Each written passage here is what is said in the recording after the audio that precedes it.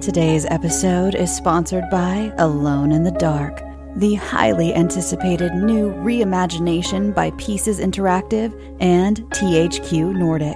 Play as Edward Carnby or Emily Hartwood to explore your environments, fight monsters, solve puzzles, and uncover the true secret of Derceto Manor.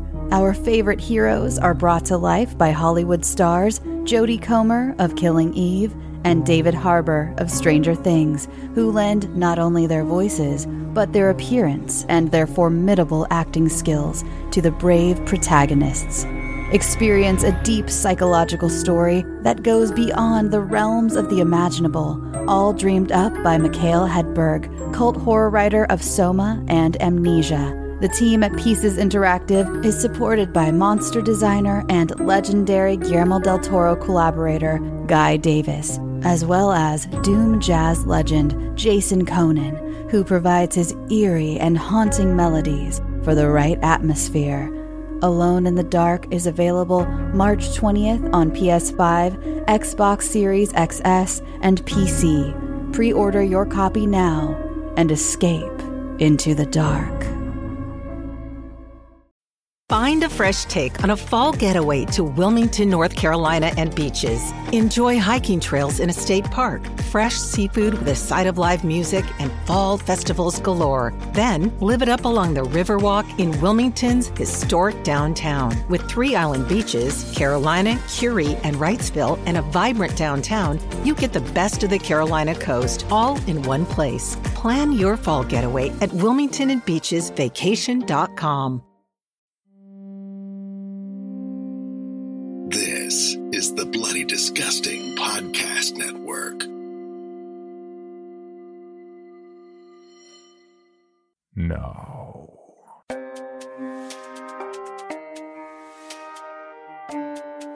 This is Creepy, a podcast dedicated to sharing the most famous, chilling, and disturbing creepypastas and urban legends in the world. Whether these stories truly happened or are simply fabrications is for you to decide. These stories may contain graphic depictions of violence and explicit language. Listener discretion is advised.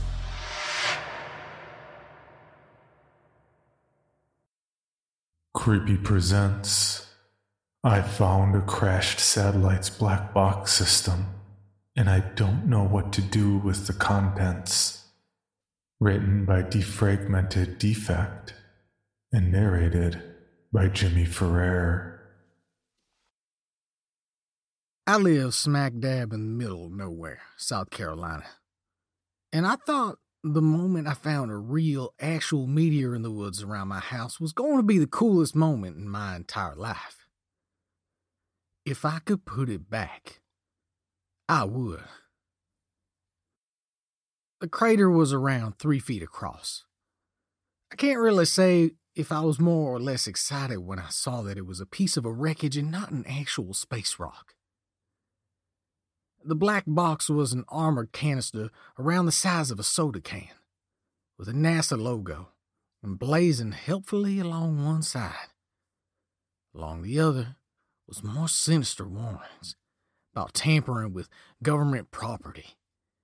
Being both insanely curious and extremely bored, I took it in the house. A few moments' work with a screwdriver got the canister open, and out fell what looked like a thumb drive, the kind you find for $12 at an Office Max, except the logos and the plug were both weird. It was like about the size of a USB, but the shape of the plugs and pins was odd, unlike anything I've seen on the market yet. Unfortunately for the secrecy of NASA, I've got a degree in electrical engineering and data storage is my specialty. I was able to jury-rig a plug for it and read the data, and the first thing that hit me was the size of the thing. The drive contained 3.6 petabytes. This was hundreds of times more than the top-end desktop solid-state drive, and the thumbstick didn't even read as half full. I spent a few minutes just staring at the number before my curiosity got the better of me, and I went deeper. I shouldn't have. It took me months to sort the data, to figure out what the oceans of plain text and files with incomprehensible strings of characters for names, and folders called things like D4_Iris_MVK 9.8_Europa. A huge portion of it was what I have to assume was spacecraft telemetry data. But I don't do mechanical stuff very much, and it was all Greek to me. I finally started to find something more comprehensible. I started to recognize the file and the folder naming conventions. A DB usually meant it contained schematics, but for the life of me, I couldn't figure out what for. There were circuit diagrams. I understood those well enough, but the symbols they used were wrong. Diode, capacitor, resistor, and what the hell was this round, ragged line supposed to be? I never did find out that part, but the kicker was in the Orion file. The schematics for the file detailed a spacecraft propulsion system, insanely dangerous. It involved detonating a nuclear weapon against a specialized plate, essentially blowing yourself towards your destination with an atomic kick. This was nothing new. I heard about this canceled project from back in the 60s. That made me think to check the metadata for the date of the file of creation. The Hanson made me want to start smoking again. The file I had was dated 2563. Weird plug design, the huge capacity, the undecipherable circuit diagrams. It started to make sense, and I didn't like it. I considered destroying the drive. I wish I had, but I wanted to keep digging. I knew I'd never sleep again if I didn't. I wish I'd known I'd never want to sleep again either way. The next thing I uncovered was an audio file. It was a log of sorts, transcribed below, which cemented the fact that what I was reading was not of this earth, and much more concerning, not of this time. It's been 6 months since I've heard a human voice. 6 months of the same thing. Jump to system, send out a radar pulse, check for the Earth lakes and terraformables. Send down a mapping probe to the valuable worlds, jump out. Every couple of hours, scoop fuel from the main sequence star. Every couple of days, land on an airless planet and scrounge up some metals for making more fucking probes. Note where I've been on the star map. Scratch another line on the wall. Jump to the next system. Repeat. Get a little closer to becoming an elite-ranked explorer. I miss dinner at Vikander's. I've seen beautiful things, strange things, things that should not exist. I've seen stars with rings bigger across than the entire planet Saturn. I've seen worlds inside nebulae, with jade skies of vermilion mountains. I've seen planets with oceans of ammonia, and floating islands of untold trillions of microbes. I've seen void-dwelling mushrooms drinking in the radiation of a dying star. I've seen ruins of a civilization older than Sol. Pillars made of metal no laser can scratch. Glowing blue powder sources still active all these countless millennia later. But all of these have been seen before. They are entries in the Codex. Distant, but known. Old discoveries. Pit stops on the way to the unseen. It's been 8 months since I've heard a human voice. 8 months of the same thing. Jump in, radar pulse, scan for odd planets, map interesting worlds, fuel my ship if it needs it. Note the map, line on the wall, jump out. I've passed the boundary. I've been the furthest. I'm where nobody's ever been. My shipcom's voice is starting to grate. Fuel scooping, orbital planet established. Planetary flight engaged. 4, 3, 2, 1. Engage. Her voice was so calming. Now I wish I could mute it. There's no personality there. It's not a person. It just reminds me what a voice sounds like. It's been 9 months since I've heard a human voice. 9 months of the same thing. Jump in, pulse, scan for stuff, refuel, re-equip, note the map, scratch a line, jump out. I'm so far out.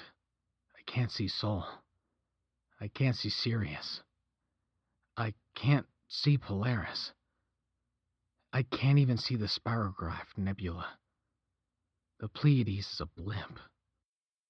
There are 400 billion stellar systems in the Milky Way.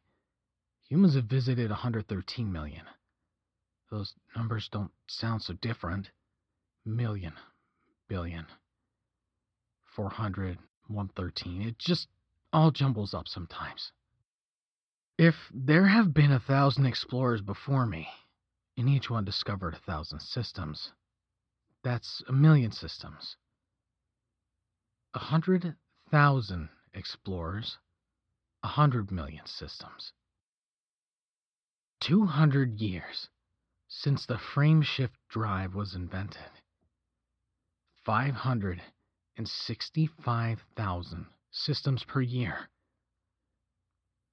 1,548 systems per day.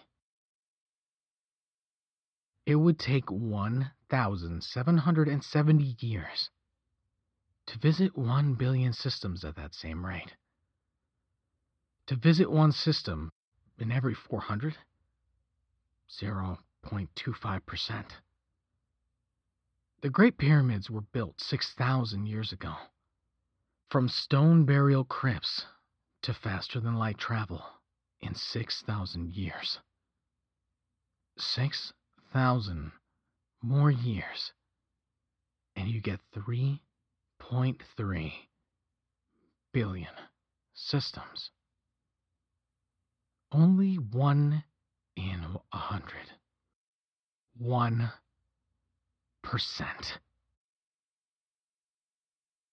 It's been a year since I left the Eridani system, since I said goodbye to the bubble of populated space. It's been a year since I've heard a human voice. The space traffic control system bidding me good luck like he did to every ship that left from a tiny free trader to 100 million credit monster of a bounty hunter. 1 year. 1 year in the black. 1 year of the same. Jump in. Scan. Do the essentials. Scratch the wall. Jump out. I don't understand why they call it the black. It's so bright here. Uncounted thousands of millions of stars. Twinkling lights in a dozen colors fill the canopy. I understand now. I've passed the galactic core. I'm more than halfway across the disk. Even the Sol News broadcasts are getting faint. The tiny quantum signals starting to fade in the backdrop of the stars. It's not very noticeable. The Sol broadcast is all text. It's just easier to send. Just a letter or two is missing, but it reminds me how far out I am. The black. The empty. The alone. It's been 18 months since I've left. I've discovered complex life. Multicellular organisms are so much rarer than microbes. A year ago, I would have jumped for joy. I found my very own species of silicon-based void dweller. A floating tube-like affair of delicate branches that catch starlight and dust particles in the wake of a comet. I scanned it, logged it, added the data to my codex, and jumped out. I've got hundreds of millions of credits worth of data in my ship computer. I could turn back. I'd be rich. I'd be elite. I'd be the one who went the furthest and came back. But I won't. I can't. I need to find something big. I need to have found something worth the trip. Just one more system. I tell myself that over and over. One more jump and I'll find rumens. I'll find intelligent life. I'll find a spacecraft. I'll find a new energy source. I'll have made a discovery worth remembering. My name will go down in history. I'll be remembered. 2.5 years. 2.5 years of the same. Jump, pulse, scan, fuel, land, gather, map, scratch, jump. I've seen so many beautiful things. A newly born planet of molten rock, a newly dead star, cold and dark. Black holes swallowing planets scorched black by supernovae. Gentle blue giants swirling like ink. I need to see more. I want to see it all. Almost 250,000 systems, all by myself. Probably the most in history. Even if I never find my big discovery, maybe I should go back. Just one more jump. It's been 32 months. I found a signal source today. It was an ASP Explorer. Same kind as mine. This one was cold, dark, dead even. Floating in the black. Cargo bay open to the vacuum. The computer says it was out here for a year. Dead for a year. I wasn't the first. I'll be the first to make it back alive. It seems like a shame to stop here, though. Just a little farther. A little further than he got. One more jump. I'm out of room on the wall. So many scratches. The star field is starting to get thin. The sole broadcast turns up a blank screen. Black. In the black. I've seen things. My eyes are open. I can see things that I've never saw before. Patterns in the sky. Strange and beautiful patterns that tell stories of love and discovery and blood and death and lust and hope and dreams and fire and ice and earth and rock and metal and water and turtles. One more jump.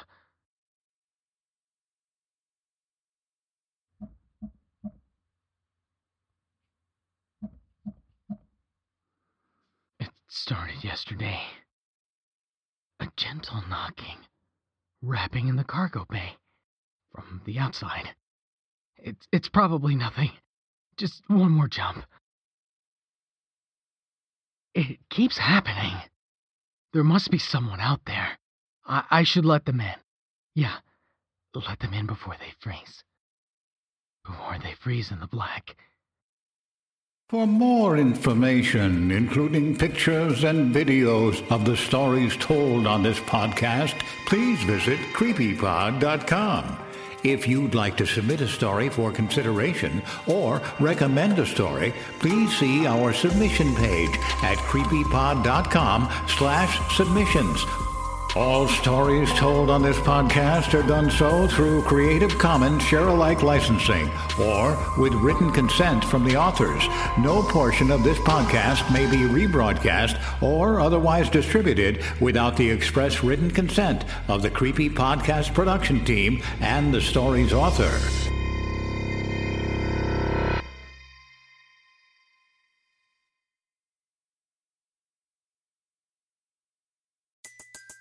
Everybody in your crew identifies as either Big Mac Burger, McNuggets, or McCrispy Sandwich.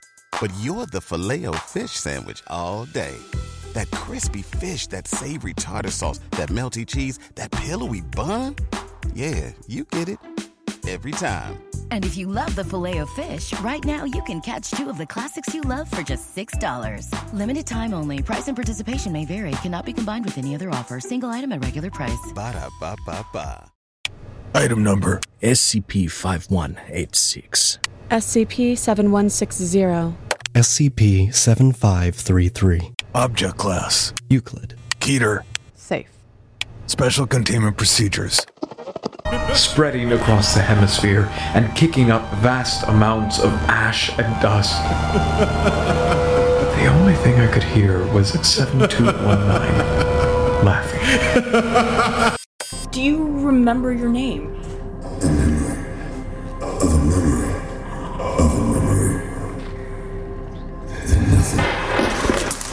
Heartland Counseling. Appointment update. I feel them again. Heartland Counseling. Appointment update. They're in my ears! Heartland Counseling. Appointment update. Nobody understands! SCP Archives is a weekly fiction podcast. Each episode, we dive into the strange, the unknown, and the... Find us on Apple Podcasts, Spotify, or at scparchives.com.